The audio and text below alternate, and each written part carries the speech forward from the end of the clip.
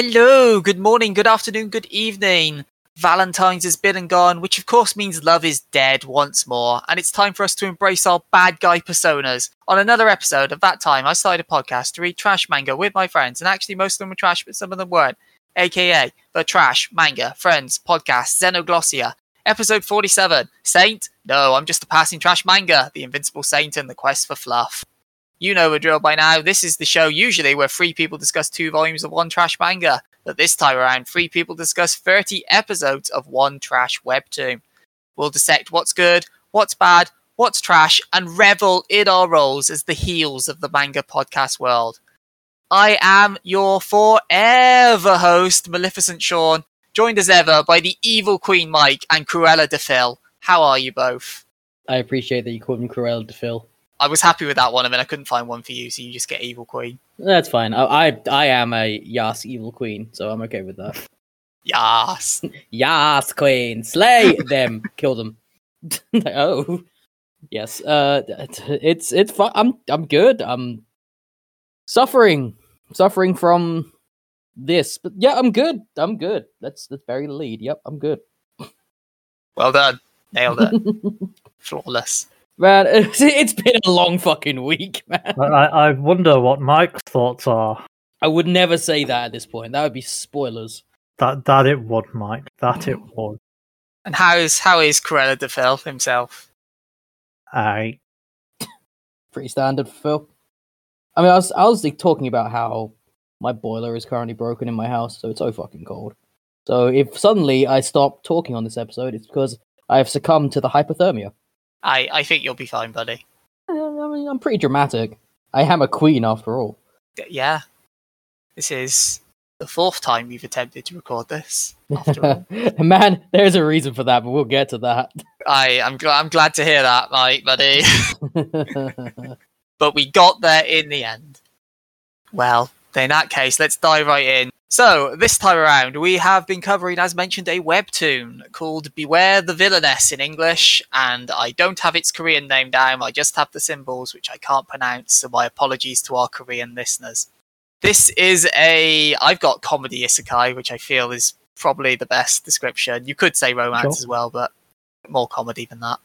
It has been running since April 2020. There's 92 episodes currently. It's on hiatus at the moment, and I believe there's going to be 30 epilogue episodes coming out later this year. But according to Phil, the main plot has wrapped up in those 92 episodes. yes. It is written and drawn by, and I'm going to use the names we have on the English versions, because again, I don't have the Korean names, and if I did, I'd probably butcher them horribly. So it's written by Berry and Soda Ice, and it is art by Blue Canna. I could not find any other works for them, but again, these are pseudonyms rather than their real names, so maybe they have done a bunch of things, I just don't know. And this is licensed. You can read this over on Tapas, which has all 52 episodes. However, because it's a webtoon, you'll have to play the fun webtoon economy game, which means you can read 5 for free, and then you'll need to buy into Ink, which is Tapas's currency. I think I calculated it's roughly you'd have to blow about $30 to read the whole thing. Oh, so you need to play the NFT game, is what you're saying? No, because you don't own it afterwards. You own the experiences you've had. I'm not going into NFTs. It's just fun. Honestly, I regret it. Move on. Either way, as I say, $30 to own it all. If there are 30 epilogue episodes, you can probably add another $10 on top of that if you want to have the whole thing. And there are, as of now, no anime and no plans. But Phil, take us into it, because it's been a while since we've done a webtoon, and you wanted to do one for make a nice little change. So tell us all about Beware the Villainess. What's it about? Sure. In typical isekai fashion, our main character finds themselves in a brand new world. Only this time, rather than being some random no-name with some absurd powers, they find themselves reincarnated into their favourite romance story from when they were alive, except they are the villainess. And thus begins our main character's trials and tribulations to not want to murder all of the romantic love interests that appear in the story. Even though, to be fair, she'd be perfectly justified, I feel. Yes. Just stab them all. That is a underlying theme of the whole thing. Just like, man, these guys are all just shit. Yeah, one of the themes of this is let's take the general, typical romance archetypes you have in these like reverse harm style things, and show how in reality it's fucking creepy when you look at them under a microscope. Well, yeah, yeah. So we're told there are 4 male interests, 4 male leads, I guess you would call them, and then the female lead, who we do get introduced to as well. But of our 4 male leads, 2 of them are kind of really fucking creepy in what they do. The other 2 are just shit. They're just kind of shitheads, I would say. Not necessarily creepy as such, but None of them are keepers. no. There are no Definitely good not. people in this, yes. Which, I mean, to bring it to like the first episode, for example, we're introduced pretty much straight away to the first love interest, who's supposedly like the main one in this romance story, which is Ian, the Crown Prince, who happens to be Melissa, our main character's fiance. And he's just a giant womanizer and cheats on Melissa at every opportunity he gets. To her face. Yes. To her, yes, like will regularly be like, "Hey, come round," after like neglecting her for 2 months or whatever. Just be like, "Yeah, let's have tea," and then she'll walk in on him banging another lady. And then, like, shocked when now that she's been isekai / reincarnated, so has someone with a brain inside her now, is shocked when she takes objection to the idea that you're betrothed, getting it on with another woman in front of her. That how could you? Like, what? Well, Like, it's because stunned deer in the headlights. we're sort of told like before Melissa regained her memories of when she was a young Korean lady. We never really know her name. Oh yeah, it is worth highlighting. The isekai, like, this is an isekai, and they do bring it up more than 0 times. Like, if you compare it to, say, the last Webtoon SD we did, which was Battle Through the Heavens, this actually, takes a little bit more time and Yes. effort with the isekai concept. It because she does also, unlike Battle Through the Heavens, she does kind of go, "Oh, well, this stuff that happens in the story," and sort of Yeah, every finds few and works episodes, around it. they'll reference the book that they're set in. Yeah, and she'll be like, "Oh, this happens," or "I need to do this, that, yeah, whatever." On principle, I refuse to commend this because that should be bare fucking minimum. Yeah, and the fact that it isn't means I'm commending it. No, don't encourage them. It's a bit different to like other isekais in some way. It's not super different. There are plenty that do this, particularly of what they call the otome isekais, like where you have a female lead isekaiing into some sort of romance story of sorts. And then there's giant robots at some point. Oh, different manga. Weirdly, that's probably the series I compare this to the most out of the ones we covered, like Otome Life is Tough for Mobs, or whatever it was called. But it's different because this is someone reincarnating into a character in the story, and they recover their memories at some point during the character's lifespan. Normally, like just before the story starts. So That is one of the loose bits of the story, because at one point our lead character Melissa is like, "My memories are kind of hazy and all over the place," and then a few episodes later she's like, "No, I remember everything now. Cool, done." It's like, okay, I guess. Just have her remember everything from the start, it'd be easier. But sure, whatever. It's not a big part of the story. no, it's a very like the big comparison I would make is I'm gonna say My Life as a Villainess or Root League to Doom. Are you on about the number 1 Villainess series? Because yeah, it's Yes, My Life as a yeah. Villainess. Yeah, Yeah, that's the one. which I believe is getting an anime soon-ish. I think it's already had one. Oh, was that this season? Okay. It might have been a few seasons ago. It might be getting a second season. Okay. I know in my consciousness it was big enough that it's at that point. I just couldn't remember when. I'm not saying because I've not watched it, but yes, it definitely has or is getting an anime. Let's But it's hope sort of this like never does. similar sort of idea where main character reincarnates into. In that case, I think it's a visual novel. But then when they're like 5 years old, they like bang their head and it's like, "Oh shit, I remember my." I'm glad you said your head. Because for a moment, it was very much like they're a 5-year-old and they banged. I was like, no. Manga was a mistake, and because that could have happened. But this isn't a manga, Mike. It's a webtoon. Sure is. Close enough. All right, go on, because you've clearly got an axe to grind on this series, buddy. It's And I'm like- just going to put this out there before I cut you off. I like this Of series. course you fucking like this. Oh my god, spoilers! So when Mike's been like, I really hate this, in my head I'm like, but why? And now I'm even more curious, so go on. Actually, something I will say here is I am actually a little bit surprised at you, Sean, because I know this does one thing you hate, in that it can be a bit memey. It does, and it does go to the well one too many times with some of the facial expressions you get. Yeah. But I'm not going to begrudge it for like referencing Bart, like Homer strangling Bart in a panel. I thought that's cute, and he didn't keep doing it over and over. So I was like, No, oh, that's cute. It comes up a bit. You do get some kind of like very memey faces, or as you say, you kind of get a Homer Bart strangling situation. But And even more so, considering it's an isekai, so presumably she's been Yeah. exposed to these things in the past life. yes, I'm not so mad if she's referencing JoJo once or twice, because chances are she's seen JoJo. yes, probably.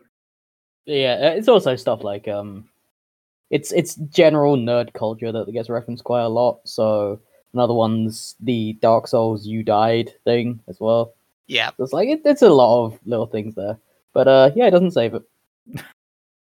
Go on, Mike. I'd argue it's one string of the bow that makes it, Mike, but go on. So this ties in to why this recording session was so delayed. Because you hated it. Kind of. He's going to try and make out that it's hard to read, which is complete nonsense, but carry on. This is the single most boring thing I have ever I refuse to believe that. That is absolute trash. It was painfully boring. Right, let me find God. let me find the list of episodes. I guarantee we've read something worse. Okay, no. We've definitely read worse. Definitely read worse things, worse products. Like, this is, in of itself, not the terribly made thing. The problem is, this is the most boring one we have ever read for this show. At least all of the other ones, like all the terrible fucking shit we read, like Redo of a Healer or whatever, at least that keeps you motivated through sheer rage at reading it. It elicits an emotion. This thing legitimately took me a fortnight to read because, oh man, I couldn't, you know the phrase, you can't put it down because you're so invested? What's the opposite of that? I couldn't pick it up. It was like, Nah, completely wrong. Like, oh, the first so arc, boring. I'll give you the first arc drags the fuck on with Ian, yeah. where we see God. multiple strips of them just dancing around in circles in this insanity of, like, him being unable to process the fact that she wants to break up. Wants to break That's the engagement. every fucking strip for like over half of what we read. absolutely not. So much of it. So much of just like, I want to break up. What? I want to break up. What? It's like, this is not good. Yeah, I'll give you that's the first few episodes, then it moves when you do get past that arc. It's not even hard to read at that point. I sped through like the rest of it once we were past Ian. This thing sets the land speed record for how quickly I stopped giving a fuck. No, that's Fly Me to the Moon. No, Fly Me to the Moon at least had an interesting concept. Wait, what? No, this is... This is, I am a part of this. Tell book that now. to your past self, Mike. Say Fly Me to the Moon is an interesting concept. Okay, it has an idea of a concept. This is just person joins a fantasy book that they've been reading, isekai style, which is already overdone, but whatever. I think we've been clear on that point before. And it's and then she just starts going about saying, my character is this. But no. And then nothing happens. Nothing happens. Absolutely nothing is accomplished in this entire thing we read. Literally nothing. Everyone is in the exact same place when they finish as when they started. No, they're not. It's the same. They all have a completely different perspective of her by that point, because she's intervened in all of them where she hadn't really before. There's no growth. Her character motivation changes about halfway through. What do you want about no growth? She goes from, I don't want to be involved with this at all, I just want to live a nice peaceful life away from all the idiocy of this novel, to I'm going to defend the good and innocent people in this novel from these horrific male leads who are all twats in their own ways. Do you know why she started doing that? Because she was bored. Because it's boring. Because she had character growth, Mike. It was, oh my god, it was such a painful read. And I've made no secret of this. I'm not into this rom-com-esque style hijinks, but I would still appreciate any story that's written well. And this is just so long. And the fact that you're having to scroll through like giant sections of white space in the webtoon format in general. I mean, this isn't a thing about this comic in particular. It's just the format. Because you got this huge series of white space in between, and I go through on my phone. So I'm literally just scrolling and scrolling through these giant sections of just like huge white space, panel where nothing happens. Huge white space, panel where nothing happens. It's just, it was draining. I made a joke, like privately between us before we started this, saying, I only have a finite amount of energy every day and I spend it on this. Good God, this thing killed me. I could not read this more than one chapter at a time. And when I forced myself to do that final push, I kept looking at how many chapters I had left and was disappointed the number was more than 0 every time. And it just, it was such a slog. It's like, why would I give a fuck about any of this? They've never given me a reason to care. And it was just so boring. Like, that was my one defining feeling coming away from this. And if you weren't bored from it, I guess more power to you. I think you're fundamentally wrong. I'm the exact opposite. I was engaged. I was looking into buying the until I discovered you had to play Tapas Nonsense Bucks. Yeah, I might have kept reading after the show or bought it if it was like a flick sum for the whole strip. And like the artwork as well is just so generic all the way through. What do you mean it's generic? It is like the most standard webtoon art that you can ever see. I would disagree. That's gamer. This has a lot of effort put into facial expressions. As Phil mentioned, you've got the meme stuff, which, when they're not overplaying what I think is the Me Gusta face, I don't know memes. It's alright. Like, I like the character designs, the colour. Obviously, colour elevates pretty much any format, but it does a pretty good job here, so you get some nice backgrounds. Like, it's not, like, solo leveling level, don't get me wrong. I happily admit the art in that is really well done. Mm-hmm. But this is perfect. This is serviceable is insulting. It's good. No. It's not top tier, but it's good. Generic as hell is what I'm saying. It's what I'm sticking with. It looks like every other webtoon I've read, but with less detail in like background. What other webtoons have you read that aren't for this show, Mike? I can't think of any off the top of my head, but I have read some. Because you haven't. I have. I've read a fair amount of webtoons over my years. Please name one that isn't for this show. I refuse. Because it's not the point. It kind of is the point, though. You're claiming it's generic, but you can't back up the genericness of it.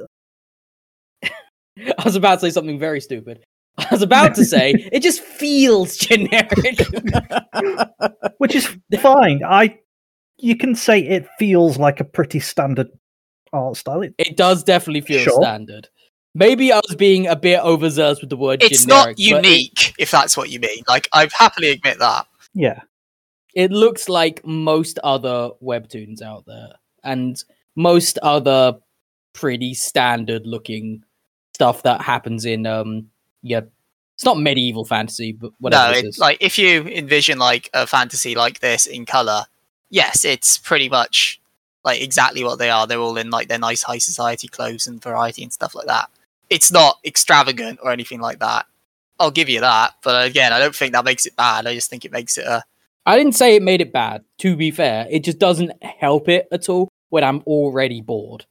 It makes everything blend into one. I just think you're looking for excuses to hate on this at this point, Mike. I'm really not. Like, these aren't excuses. These are the reasons I hated on it. And it's like a combination of all these factors. I didn't give a shit about the characters because they never endeared themselves to me, pretty much ever. And especially, like, the fact that we can agree on there are no good people in this thing. There's no good characters, like, no good guys. It's meant to all be assholes. At least from what we've seen so far, I'd argue the main heroine is a good character. Sure. 9 is a good character.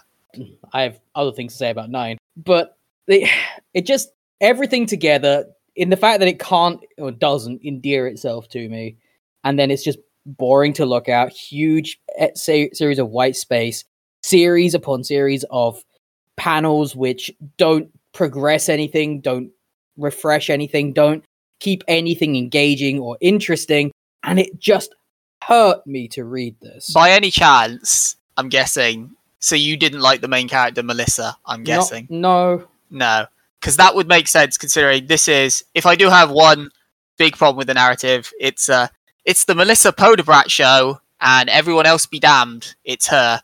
She's either monologuing or speaking, or it's about what she's doing, and everyone else be damned. That's what this story is. It's her story, and no one else's. And they overdo it with the dialogue as well. Like, I know this isn't meant Don't overdo it. It's not meant to be a shonen fart lasers in every direction type of deal. Like, it's not meant to be that, and that's okay. But they take 4 sentences to do 1 sentence worth of information constantly. Like, this ties into the whole me scrolling forever and having to get through these huge sections. This is a huge contributor to it, where you can read 4 panels, have to scroll through all of that extra white space between those panels, and then come out with 1 or less pieces of information from it, because it's just talking for the sake of talking sometimes.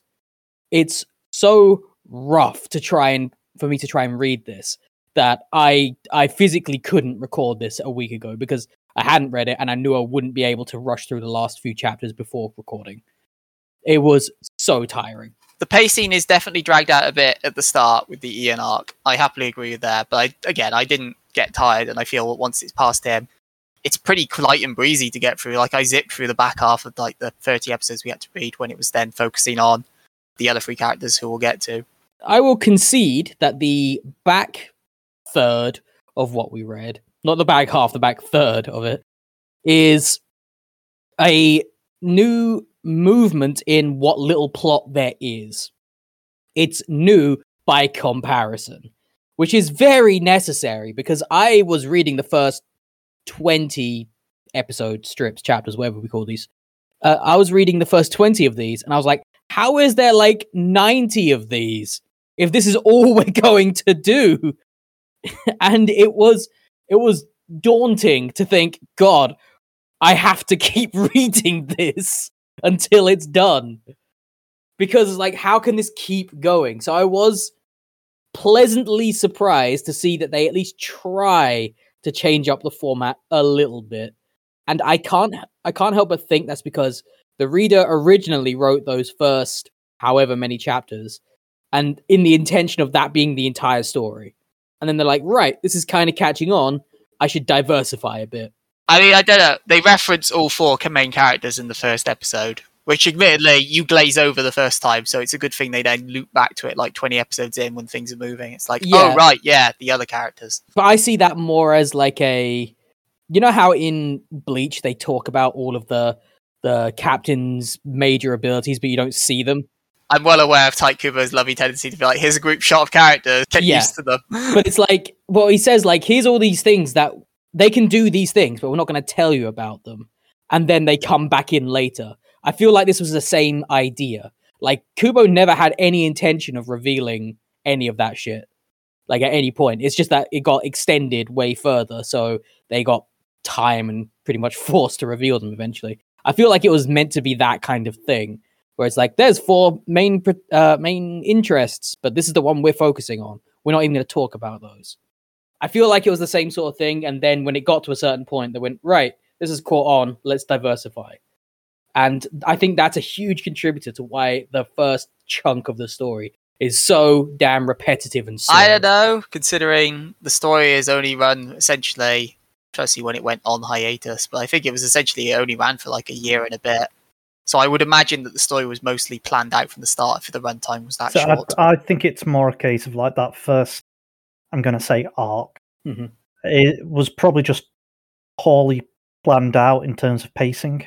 God, yeah, it was. Because as far as we're aware, this is these people's first and only work. So perhaps they were just like, oh yeah, we need to do this, that, the other, and it's going to take this many episodes, chapters, whatever you want to call them. And then maybe after they banged them out. They were like, actually, we kind of need to up the pacing a bit, change how we're progressing things. I was going to say, because Mike made a point of like, I don't see how this could run for 9 episodes. I was not going to lie. By the time we get towards the Ian arc, I'm like, Jesus Christ, how has this not been going for like 500? The pace it's going. You think it would go for more? Yeesh. Yeah. Well, it was more like at the pace it's going, I would expect, like, Yeah. you know, the point where we stop would be like episode 80 or something. Well, it's like the first 5 chapters was just that first meeting between Ian and Melissa. Just them in the room, it was that first episode of Fate Zero where it's like, we need to have some exposition here. We're just going to have people walking around in a circle for like 5 minutes so we have some animation. Felt like that in a way. I would have preferred solid exposition to this, and I hate ham-fisted exposition. God, I would have preferred that than just repetition on this level. I Slow say, repetition. it's definitely a stumbling start, but I feel it picks up massively as it goes on, whereas Mike Definitely. had given up. God. I think it's also because what perhaps doesn't help is that Ian's just sort of the least interesting character. And I do my understand that's opinion. the point. Like, I get it. I get that he's supposed to be generic love interest for this character who isn't meant to be the main character in this story. I get it. Like, I got what they meant for this character. I got what they meant to do. But the problem is, just because it's understandable doesn't make it compelling or good or fun. You have to put effort into that. And I just don't feel that effort is there for this entire first section. And that's what makes it one of the many things that makes it just drag when they just repeat shit over and over and over. It also doesn't help that the ideas it introduces in that section then kind of just seem to fizzle and don't really go. Like, at one point, our lead character, justifiably within the context of his story, wants to assassinate Ian, I would argue. Yeah, so she is plotting it in her head. She's plotted it, and it just goes nowhere. Yep. It just stops. Here's an idea. That was a good idea. Because, funnily enough, assassinating the Crown Prince is a bit of a no-no. Yeah, if only she had a brother who was an assassin. Who works for the Crown Prince? And you just highlight all the nonsense. You bring in proof that he's been womanizing behind her back, and then, oh, look, there's a narrative right there. Except the thing is, we already know the brother doesn't give a shit. Well, not at that point in the story, we don't. Well, no, not at that point, sure, but the point is when he's introduced, his introduction is basically like Ian says, you moping about, stop that, go to It's the more- love of your life kind of thing, and he's just like, She wants an assassin. I didn't really see why. Even, like, they didn't even humour that idea of, like, I'll use my brother who's probably the best assassin in the country. I think because she wasn't genuinely considering assassination, so to speak. Like, she was definitely putting some thought into it, but it's the kind of thing like, yeah, I could hire it, and then I can just like go live off in the country somewhere. No one will ever know it was me, and that sort of like fantasy planning. It's one of like several plot threads that don't really go anywhere at that point. Like, they do a bit about Ian at one point. Oh, he's bought all the finest jewel, goes nowhere. Never referenced again. Mhm. Jake, her brother, shows up when she's trying to buy a dress at one point, and then just gets left behind, so we never find out what that plot point was about. It's just like, please follow up on something. Like, I get she has her own plans, but follow up on these things you're putting in. The assassin brother is allergic to werewolf Dogs. To dogs. Yeah, dog. Which includes werewolves. There's werewolves in this. There is werewolves in it. No fucking reason. Because it's a fantasy world. You can man. have werewolves in a fantasy setting. I do agree that it would have been nice if they'd done more to establish, because there's like an undercurrent here of a rivalry between werewolves and humans that never really gets explored, and it ties into one of the third of the male leads who's a werewolf, but you don't really get to explore much other than he hates humans for some reason. Also fought the other werewolf for some reason. Not really gone to their story arc. Like they're introduced. I guess, but you've had a third of the story. You could do, like, at least allude to us of the reason why they hate each other, even if you don't go beyond that. I actually have a novel concept. Right. Don't introduce plot points until you're ready to expound on them. That's crazy, Mike. Like, that's a thought, you know?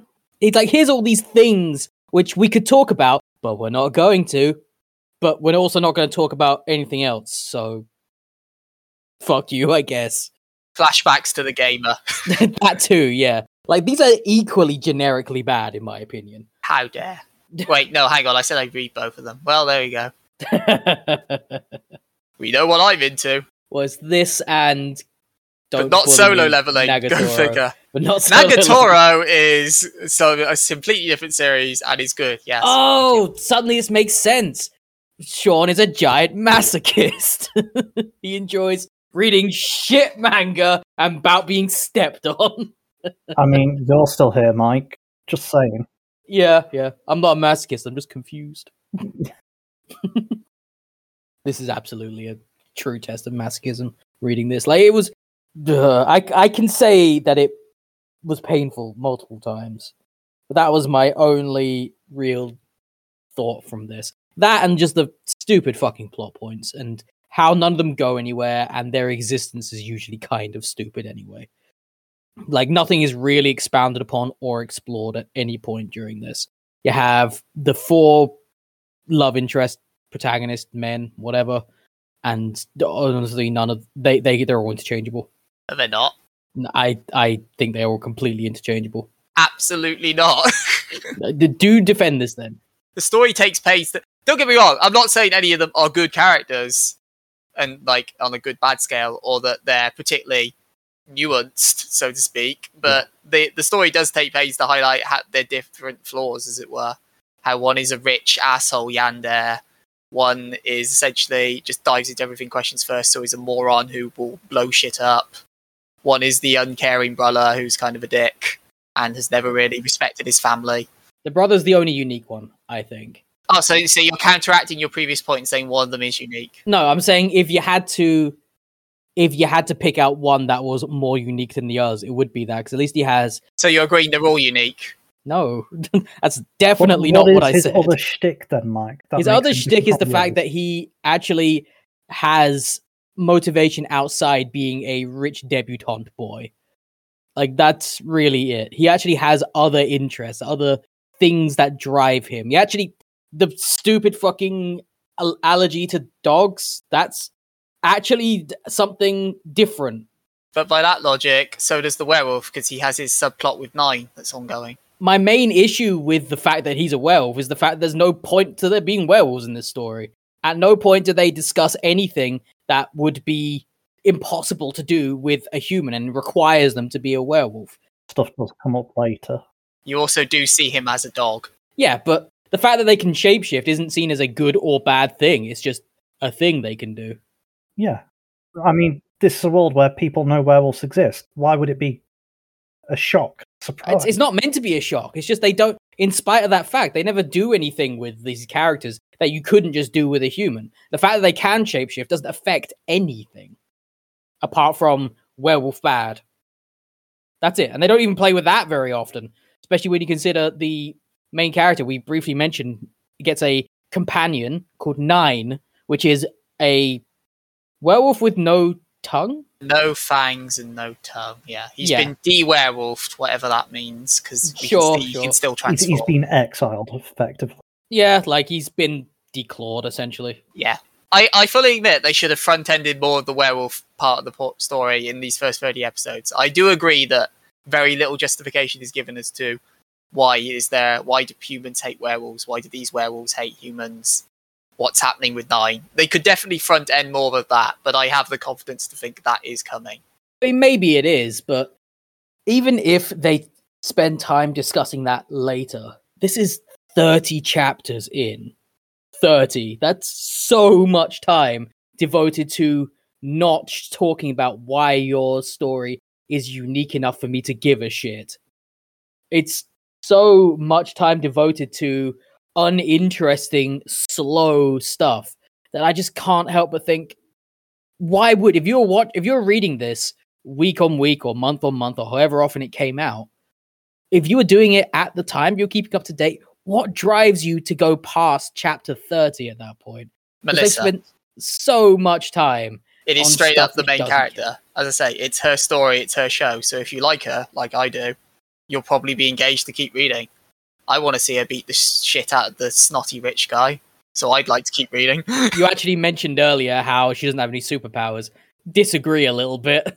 She's also like some sword was going to say sword wizard, not actually. It's not that she's a sword wizard. It's that, like in Mobuseka, she uses her knowledge of the book to go, here's where the super special sword is.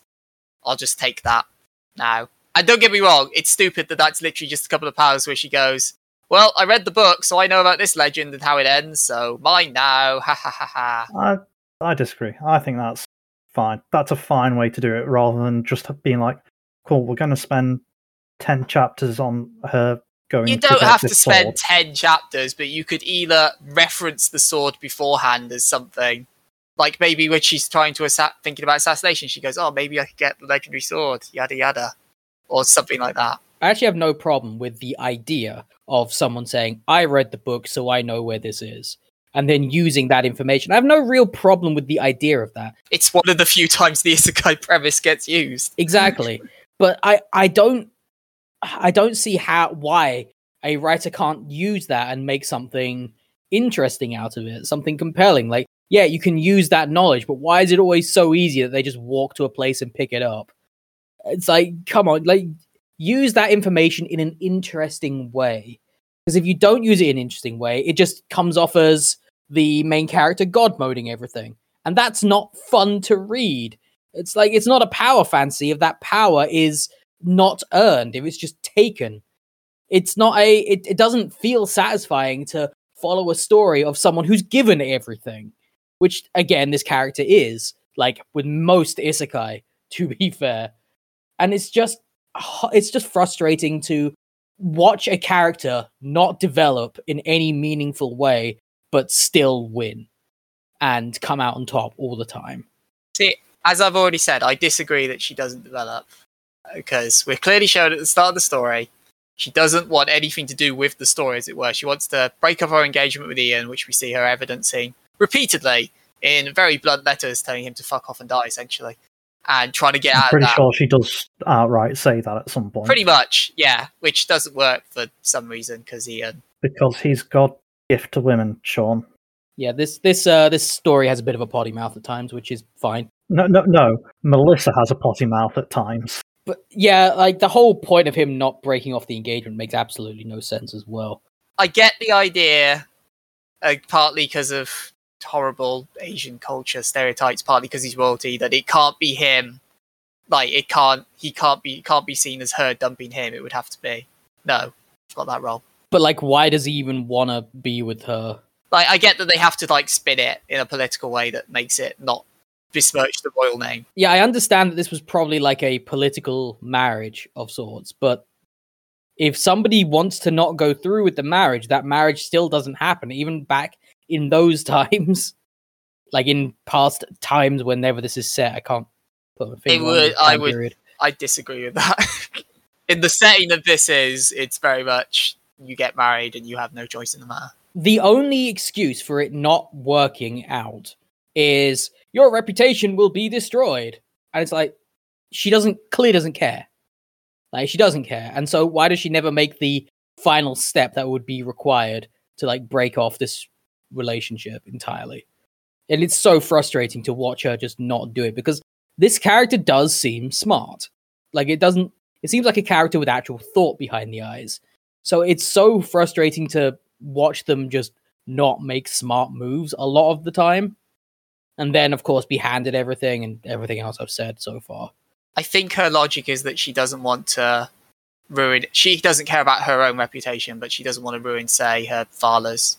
I think it's her father's reputation, for example. Like, she doesn't want her family and any future generations of her family, I guess, to suffer just because she wants this prince to sod off. Yeah, but she does everything over that point anyway.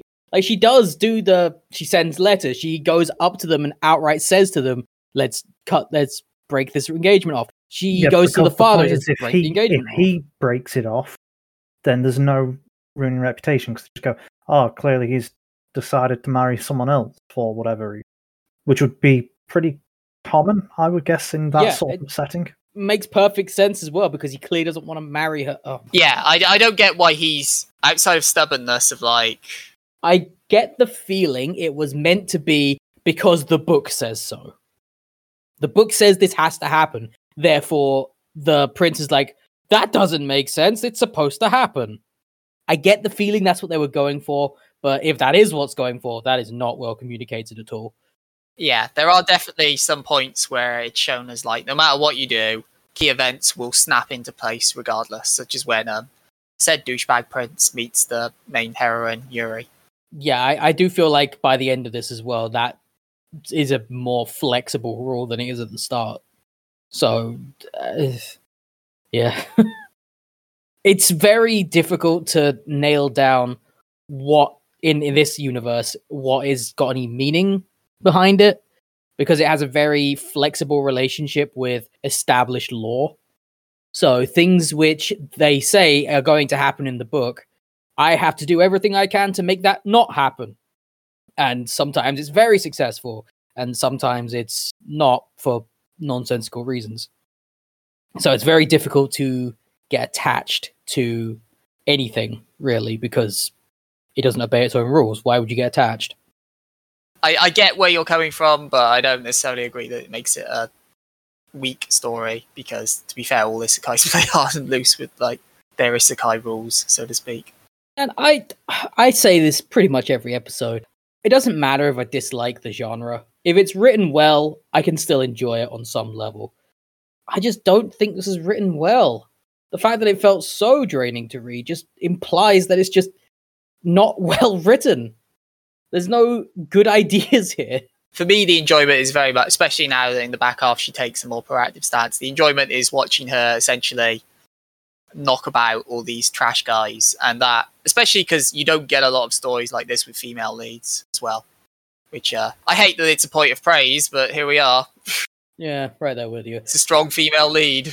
I guess I praise it with the female lead being strong and not taking shit, even though chronistically they would probably take a lot of shit in that time period that this is set. Well, but the novel presumably does make her eat shit. I mean, they even mention this a few times in the story when she's doing things like her reputation's already rock bottom. She can get away with just about anything. Yeah. Like, she, at one point, as we mentioned, she gets the magic sword and she's like, I'm going to learn swordsmanship. And I was like, why the fuck would you do that? You're a woman. And she's like, because I want to learn swordsmanship. And they're just like, all right. Bit of a weird thing to do, but hey, you want to learn swordsmanship. I guess I can also agree, as much as it shouldn't be a point of praise, it should be more commonplace. But yeah, I guess having a strong female protagonist who doesn't radiate the fact that it's because I'm a woman is like, yeah, okay. They're just a strong protagonist who happens to be a woman, is dealing with the situation as she needs to. I think that's really well done in that regard, at least. And it's why I liked, especially towards the end, when she's bantering, as it were, with Peacock Melody, who's the rich asshole Yandere, the story, towards the end. And that's really when she's kind of coming to her own, because she's the one defending the princess, as it were. And like, Yuri herself isn't like a bad character per se. I do like her as well. It is just when you've got Yuri in the background there, just rolling on the floor in tears. So that was something else I did want to discuss. Like, probably, I know Mike probably doesn't care about this minutia, but I get the feeling Yuri's isekai'd into this, because if she's meant to be the damsel of the story, as it were, so to speak, who fawns over all the male leads as all their advances, the character we meet comes across very different to the character we've been described beforehand. Because she clearly does not give a shit for Ian. She does not give a shit for Melody. Is openly laughing at bloody Melissa, mocking Melody. I get the feeling that maybe there's more going on there than we know. You see, I guess that would make sense. I just thought it was yet another example of inconsistency across the writing of this thing. I think it's double isekai, but I could be wrong there. But hey, I also wouldn't complain, because I was also then going, oh man, I hope the story goes down Melissa x Yuri route. That would be different. I mean, she's already called Yuri. Exactly. They did sort of imply that could be a thing that is gonna happen. And as long as they don't make a big deal out of it, then that's good, even representation. Considering it appears like one of the final plot beats when we leave this is going to be 9 pining over the fact that Yuri is now Melissa's number 1. I don't know, buddy. I think that's going to get more of that. 9 just being like, you know what? They want to be together. Let them be together, and I'll just be sad over here. I mean, every lesbian couple I know has a pet dog, so why not? But okay, that's another stupid throwaway bit, because obviously she has 9, but we also get at one point in one throwaway panel where she has another dog to try and keep her brother at bay, as it were. I think Leave, I think they call him. Yes. A plot thread that comes up for, I'm going to go with 1 panel, maybe 2 panels, and then they forget that dog exists again. Which is like, why? You didn't need this. You didn't need most of this. I will say the dog comes up again. I hope it does, because it's fucking random otherwise. Yeah, it ties back into the thing I said before, which is a lot of shit just is there, and I don't know why they bother bringing it up when they're not ready to talk about it yet. Because otherwise you just suddenly go, oh, by the way, this is the thing because we need it to be a thing. No. You don't. There's a middle ground to these two statements. There's a middle ground between talking about something before you're ready and, oh, by the way, this. You introduce it at the correct time and you discuss it beforehand. You don't just say, suddenly, this happens. You give it time to properly pace itself. Establishing it 10, 20 chapters earlier and then doing nothing with it past like the first couple of panels, that's very bad timing. I think it depends entirely on what's being done. Like, you're saying, oh, all this stuff about werewolves, but actually, that's stuff that's very ingrained in the world. That is stuff that just would be a part of every day-to-day interactions, potentially. So to just not have werewolves at all... I don't live in this world, Phil. You can't assume I have magical knowledge of the world that I've not read. That's my point. Like, they have to introduce the werewolves to say, werewolves are a thing. Might not be particularly relevant right now, but they exist.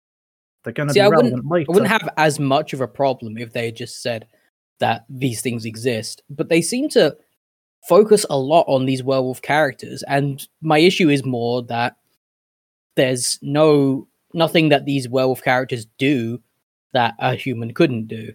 So them being werewolves in general is somewhat irrelevant. That's my main issue with that particular plot point. There's a lot, and a lot of others, honestly. You can make this argument for a lot of race and a lot of fantasy series, Mike. Why do elves exist in Lord of the Rings? Why can't they just be humans? There's actually a reason for that, though. Lord of the Rings actually establishes that in everything that is attached. Yes. Enlighten me then. You don't want me to do that. That's a whole podcast in of itself. But the point is, does Lord of the Rings do that, or does the Silmarillion do that? Lord of the Rings does it. I don't remember it doing that. It at least talks about it. And the presence of these other creatures actually does add flesh to that world, because you're discussing as to the difference that each of these creatures have, and like the completely different lifestyles they have. The elves literally have their ivory towers, and dwarves have they're living underground. They live under their mountains and they hoard their gold. And they have very different effects on the world because of that. And then they interact with each other differently.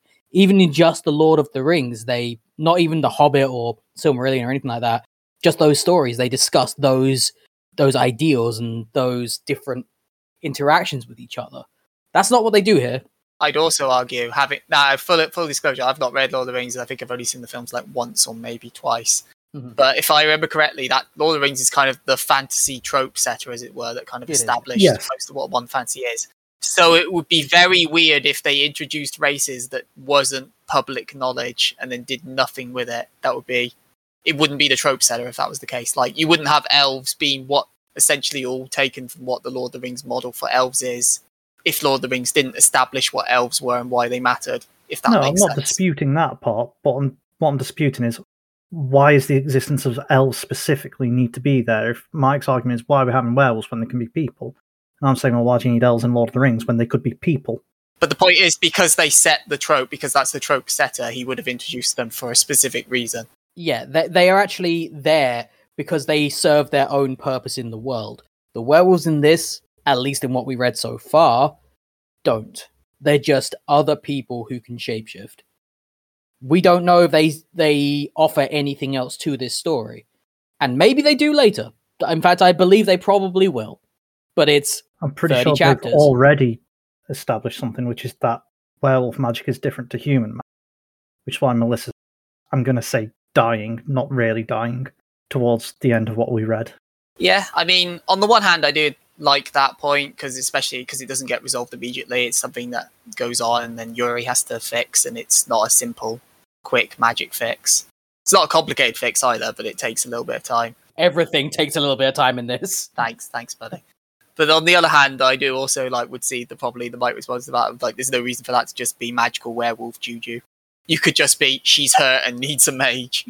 Yeah, but again, sure. This comes back to my argument with the Elven Lord that you can change all sorts of things quite easily to just make it say, what is the point of having this as this race instead of just people, which is what Mike's saying.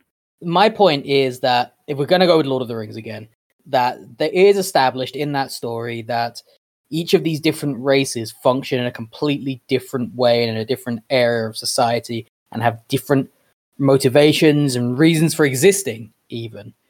In this, it's just they are another flavor of debutante. They are the same, but they have ears and shapeshift. And for some reason, humans hate them. That's pretty much all we're given. And I'm aware that comparing Lord of the Rings to this is punching down somewhat, but it's very clear that even when these things are first introduced in one story, why they are there. Here, we read 30 chapters of this, and they haven't done anything which you think, yes, it fundamentally couldn't have been a human in this world that did that. And that's my main issue with their existence in this. I have no problem with there being werewolves, and then werewolves also being a different form of debutante. I really have no problem with that. My problem is there's no reason they specifically need to be werewolves. Why not vampires? Or why not dwarves? Or why not literally any other fantasy race out there? Why not Squeams, the thing that they just made up for this? It really could be anything. And they choose to go with werewolves. That's the thing. I was less bothered by the inclusion of werewolves. The one that got me, I think the random inclusion I got, is that snipers are they just have sniper rifles, which feels very out of place for this world. Sure, yeah. That was the one that got me. I'm like, why does he have a gun? I thought it was just more like a magic bow. Sure. I guess it has Magitech or whatever this universe's equivalent is, but it's just weird that he's the only one with a gun.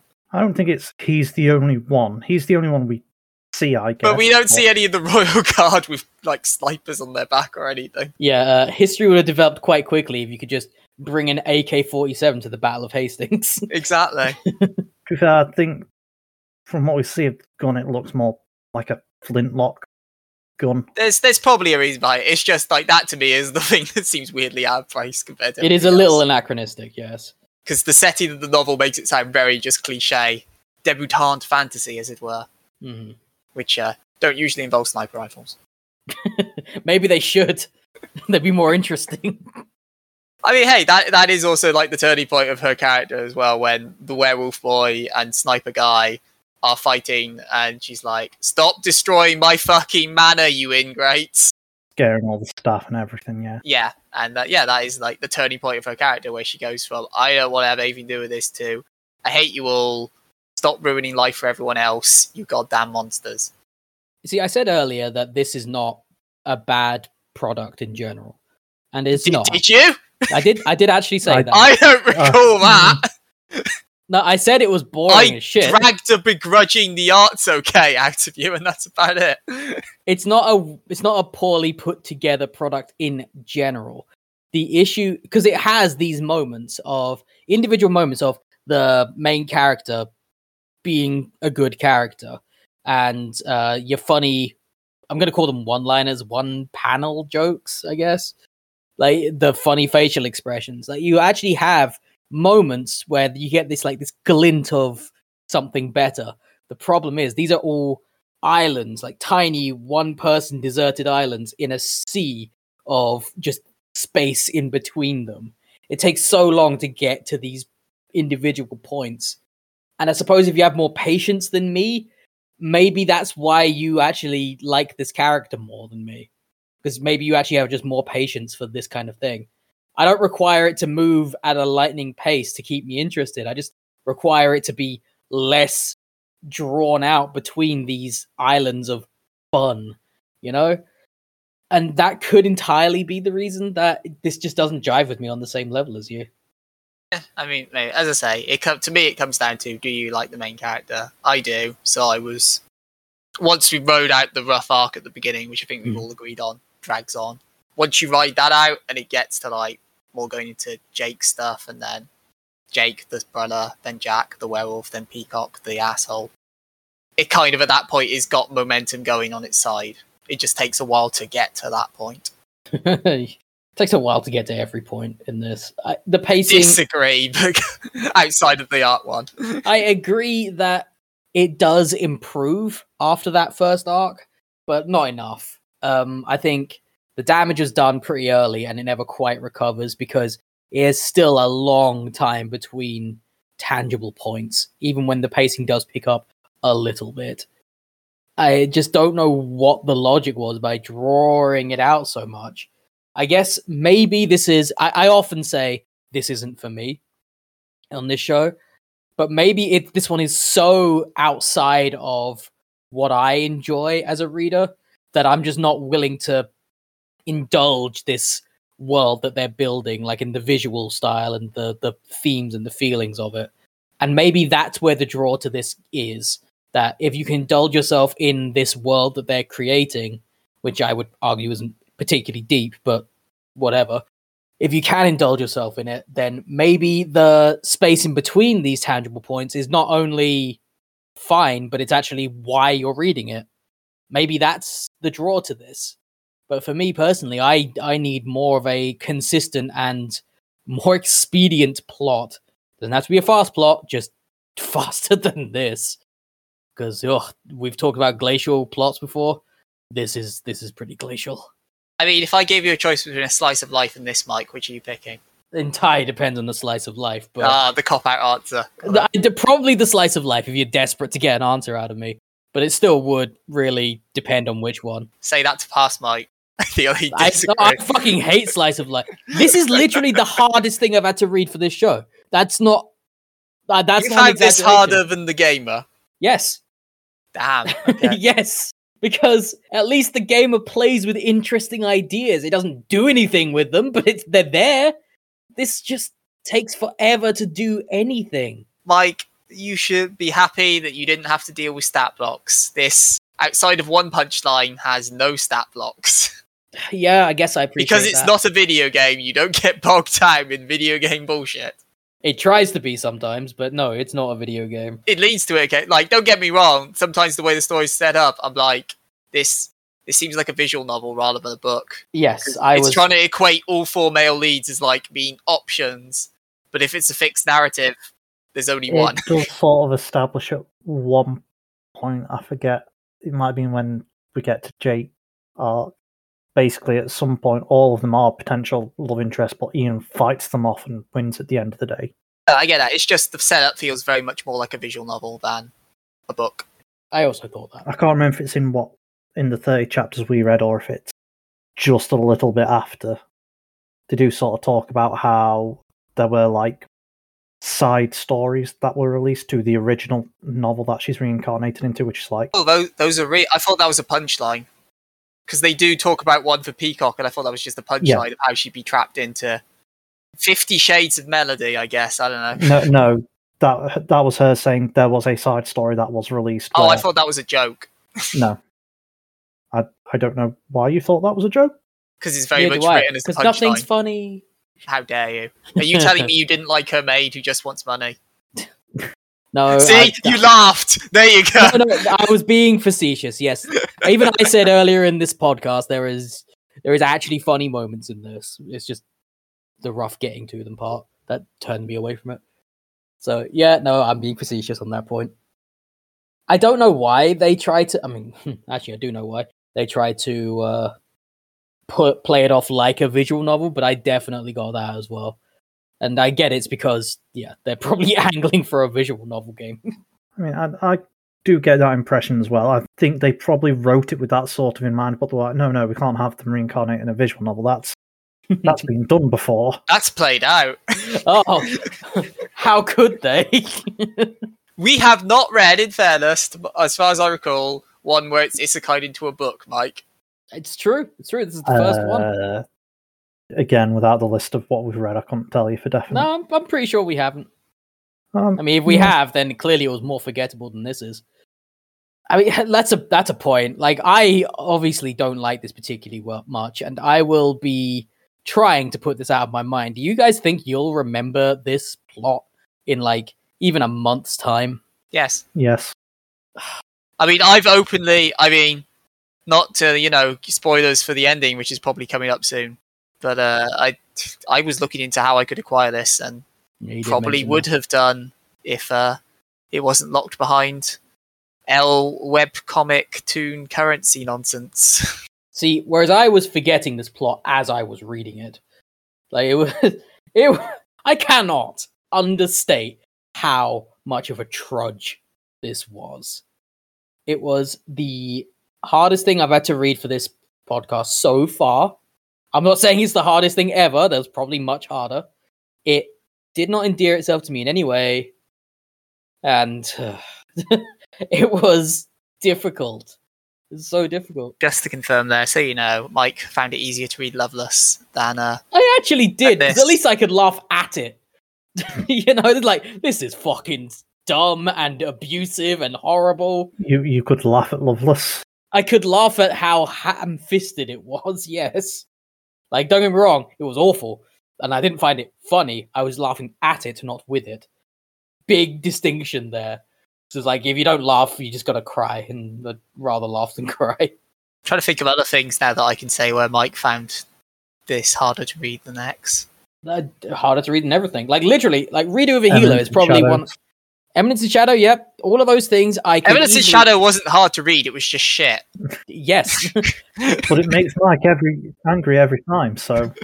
This is the first one that has literally been hard to read for me.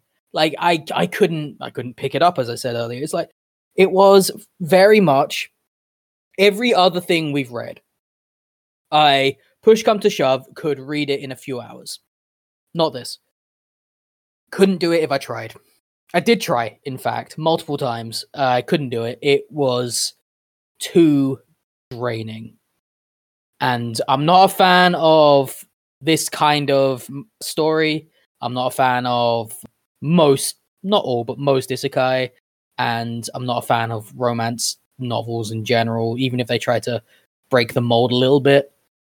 But even I can enjoy, to some extent, a story that's written well and is well crafted and well paced if it's done right. And this wasn't it, man. This was not it. Couldn't do it. This literally took me multiple weeks to read. And that's why this was so very delayed in recording. I mean, you guys are going to be listening to it on schedule, so it doesn't make any difference to you.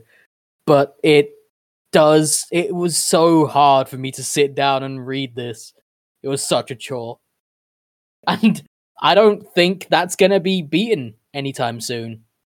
Even with disgusting shit, I could hate read it, I could get through it. Like, I want to see how much I hate this by the end of the second volume or whatever. But man, I did not want to read this. It was painful. It was fighting against survival instinct. Which sounds dramatic, but it's true. Well, what a butt. Yeah, I'm fully aware that some people out there probably read this and be like, I don't know what the fuck he's talking about. I mean, you guys are pretty much that I was going to say, do you want to cut to me in the ending at that point, unless there's anything else anyone wants to bring up? I'm pretty sure some people out there would be like, I don't know what he's talking about. This is a delightful story. But man, you have more patience than I do. It's all I can say about that point. I mean, yes, because I could tolerate the gamer, which was the ultimate example of, do you have the patience to put up with this nonsense? The ultimate example of nothing fucking happens, yes. Yep. Dear.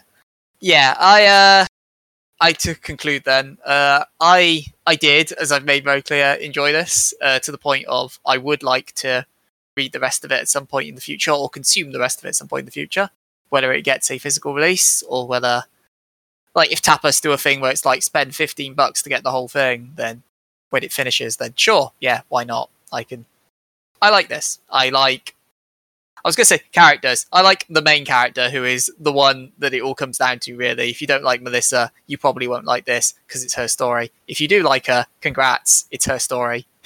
It all lives and dies on her, as it were. She has some flaws, like sometimes she'll be a bit contradictory in that she's lamenting being the villainess, but then in the next episode is abusing the fact that she's the villainess. It's like, well, your lot in life isn't going to change if you keep doing that. She's a fun lead, and by virtue of being a strong female character, a sad rarity in the genre, she gets to be quite an interesting character. So I like her. I do feel, as Phil highlighted way back towards the start, that this can go to the meme well a little bit too often with some of the expressions. Like, mainly, I think it's the Me Guster expression, or when she's like deadpan expression. It loves to use that expression over and over, to the point where I would argue it has more deformed expressions than actual standard designs at times. But otherwise, the artwork is perfectly serviceable and nice. When it's actually mixing up the memes with its Dark Souls references and its Simpsons references, kind of cool, and not, at least from my experience, not really something you tend to see. It's certainly not something that manga tends to adopt, even in comedy series. So that's kind of nice. The fact that now that I know that it only kind of runs for 90 episodes is also a point in its favour, because it means I've read a third of it, and now that I know that he's gotten past the rough first arc with Ian, and I will continually underline those first 10 to 15 episodes where it's focusing around him and their first meeting and then the Royal Ball. Christ, that drags on. But once you're past that, you're in clear sailing, as it were, I feel. So, yeah, I definitely, I want to read more. I want to experience the rest of this. Hopefully, I get to buy it physically. Or maybe even a short anime series. I feel that could work for this. But until that day, I will just stare longingly and hope that it does come about one day, because yes, I do want to read more of this. Go on, Mike, over to you, buddy. I'll ask the questions, but I know the answers. Would you read more, or buy this, or watch it if it got adapted? This thing is it's actually quite delightful. There's a lot and of cut, good... that's all he said. There's a lot of good characters. Motivations are very clear and not drawn out painfully, and I definitely didn't want to end my existence every time I picked this thing up to read it, and I was especially invested in literally all the characters. In this one's defense, you want to end yourself after most of the series we read. Sure, fair enough. That's not like a scathing indictment at this point. That's just par for the course. Yes, I think it's been pretty obvious throughout this entire thing. Fucking no. I would not pick this thing up again. I was going to say if you paid me. No, I totally would read this if you paid me. I was going to say, it's only 90 episodes, frankly. Like, it's not even bad. It's just boring. Jesus, like, it hurt to read this. I could not imagine a universe where I was sitting here thinking, man, I want to know what happens. Because I don't give a shit. I didn't give a shit what happens by chapter 2. I don't know why I would give a shit at chapter 92. It's just boring, drawn out, and the few points in its favor are so hard to get to. So much of a struggle. I don't give a shit about any of the characters. I understand what it's going for, but that doesn't make it good. I don't want to read this. I don't want to watch it. I don't want to experience it. I wish to delete it from my brain, and I can't think of any reason why anyone would want to read this. I could extract ideas as to why people might want to put themselves through this, but it's just awful. Like, it's so draining to try to get from point A to point B, let alone the rest of the fucking alphabet. There's no chance ever I'm going to read this. And frankly, if I should be so bold, neither should any of you. It's not worth your time, even if your time is worthless. Yeesh. This really is Trash Manga Friends Year 2's version of Fly Me to the Moon. Where I'm like, it's amazing, I'm buying in. And Mike's like, why? How could anyone? Why? Fucking hell. Well, how could they get married, Sean? How could they get married? Love at first sight. It's crazy, man. It's crazy. Man, this thing at least makes more sense than Fly Me to the Moon. She's trying to get out of the bullshit marriage. Oh, yeah. I love how you've been conditioned to this point that Truck Kun makes more sense than It actually falling in love. Actually, I think that's something worth knowing. I don't think we ever found out how she died. I think she gets Truck Kun. I think she says. I think that's the Especially- implication, but I don't think we never actually see it. Not that it really matters at all. Oh yeah, it's not relevant, but I can say yeah. not relevant in the slightest. It was just something of note, I guess. 'Cause usually, at the very least, beginning of Isekai is like, "Hi, I'm God," and it's like, "Oh, all right." That has reminded me of the one isekai bit of this story I did find weird. Sorry to cut off Phil's exciting opinion on whether he's going to read more of the series he's finished. But the one No, isekai bit... Sean. Sorry, I won't give anything away. The one bit I did find weird is there's one point, I think about 20 or so episodes into what we read, where she's basically been knocked out cold. I think it's from the werewolf attack, so she's currently unconscious as her body fights to Yes. recover. Oh, I think I know. And where then you're she going, yeah. meets the story version of herself, as it was as a child. But it's so weird because it comes so long after she's already resolved to like move on with her life and do the story. So then you get this character going, "Wow, I love Ian," and Ian's not been a thing for like 5 or 10 episodes at this point. You're like, why is this now? We've moved past this point of the story. This is not the time for like a crisis of like, who am I? What is past me and future me? Like, that part of the story's been and done. This is too little too late now. You shouldn't have had this here. This should have been like 10 episodes ago. I was long past the point of wanting to fucking die. So You've made that clear, champ.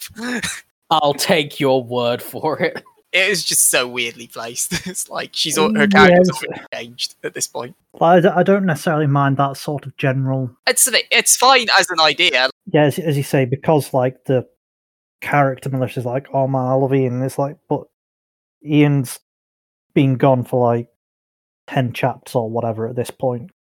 You could have yeah, There were opportunities to insert that earlier. you could have just had it when Ian was still there, and it would have made a bit more sense because But yeah, that's just one random thought I had that I got reminded of right at the end here.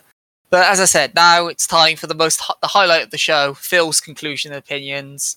Obviously, I believe you've read all of this. Yep. Will you be reading the epilogue when it presumably comes out later this year? Would you buy it? I know it wouldn't be through Tapas Bucks, but if it got physically released, would you buy it? And would you watch an adaptation? yes. I think, from what I remember of those questions, I will be reading the epilogue. I would buy a physical release of this given the option because I think, as we said on, It doesn't suffer from Hayate syndrome. there is also that. Yes, it has a very definitive ending.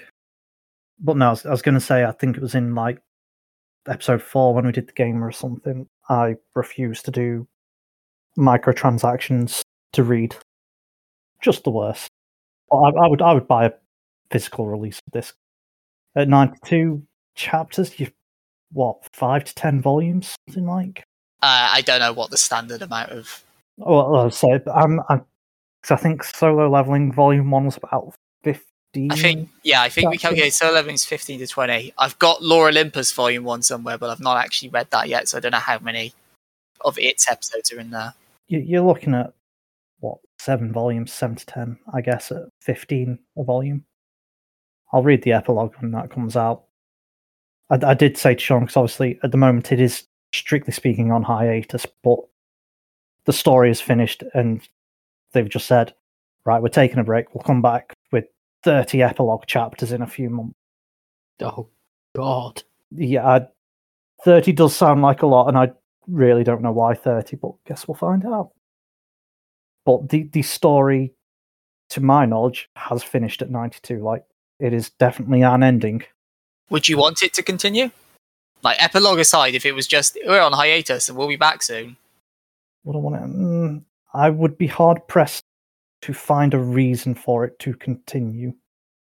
Like, you could, if you just decided you wanted more of the characters, just make it more slice of lifey, I guess, or something, or have some wacky hijinks going on. I don't know. But in general, it's told its story. It's done. I'm quite happy with that. I think ending it here is a good choice.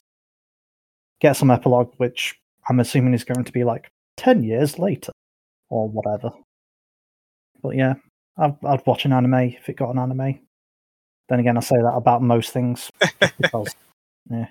I mean, would you? Because I know I said I might do this. If Tapas, when it's all out, we're like $15 to read the whole thing digitally on our website. Would you do that? See, here's the thing for me. Like you said, it was about $30. $30 for everything at the moment. So I would project 40 when the epilogue happens. The way I look at that, that's actually not a bad cost, because I always assume like a chapter is going to be like at least $1 if you've got to unlock it like you normally do with Tapa. So I was expecting it to be like at least $80 or something daft. So to find out it's $30, actually that's pretty reasonable. And as we're saying, if we're expecting it to be like 7 to 10 volumes, and you expect each volume's probably going to be $10+ each, actually 30 is pretty good. Yeah, it ultimately will come down to how much you value digital content. Yeah, if they're like, here it is, $15 to own it all digitally, yeah, maybe just to throw some support at the artist. 2 authors, 1 artist, I believe. Because 15 is not a bad amount, and say 30 is not a terrible amount in my opinion, but in general I just don't like supporting these platforms more than anything. You're a bunch of degenerates. That's what? Like, there are a lot of insults you could level at us. I don't really see how we're degenerates. You know how. Unlike half of the series we've read over the past few months, this isn't horny on main. I can say there was like no fan service in this, from what I remember. No, there wasn't. Which is weird that that's a point in its favour. But yeah, I think it's more that we've done so many of those back to back that we're just dead to it now. I see a tit and it does nothing, man. It does nothing anymore. The human form does not excite me anymore. But yeah, it's good. So there you go. 1 hell no and 2 hell yes. What a weirdly divisive opinion. This might be the most divisive we've ever been. You're very much understating the hell no there. But that's the point. I feel this is the most opposite. Because we've had some, like Fly Me to the Moon, as I've referenced numerous, where we sat on opposite ends of the spectrum. But this feels like you're the furthest apart we've been, where you are advising people not to read this under any circumstance. And me and Phil are both like, yeah, we'd buy it. Yeah, I feel like my hell no is just worth at least 2 of your guys' hell yes is all I'm saying. The weird thing I've got from this, though, is Mike's actively advising people not to read. Which he rarely does, in fairness. Which he rarely does, but I don't feel like he's actually said that with, say, like, Redo of a Healer or Tsubasa from Year 1. I mean, in fairness, you can't read Redo of a Healer, so... legally. You can't read Redo of a Healer legally anyway, so you're fine. Sure. Well, it should be a crime, yeah. That's the argument to be had here. I know. Sure. You could watch it legally, probably. If it's still on High Dive, yeah. Wait, someone actually did pick it up. Oh, fucking hell. It got picked up. I think it was High Dive that got picked up.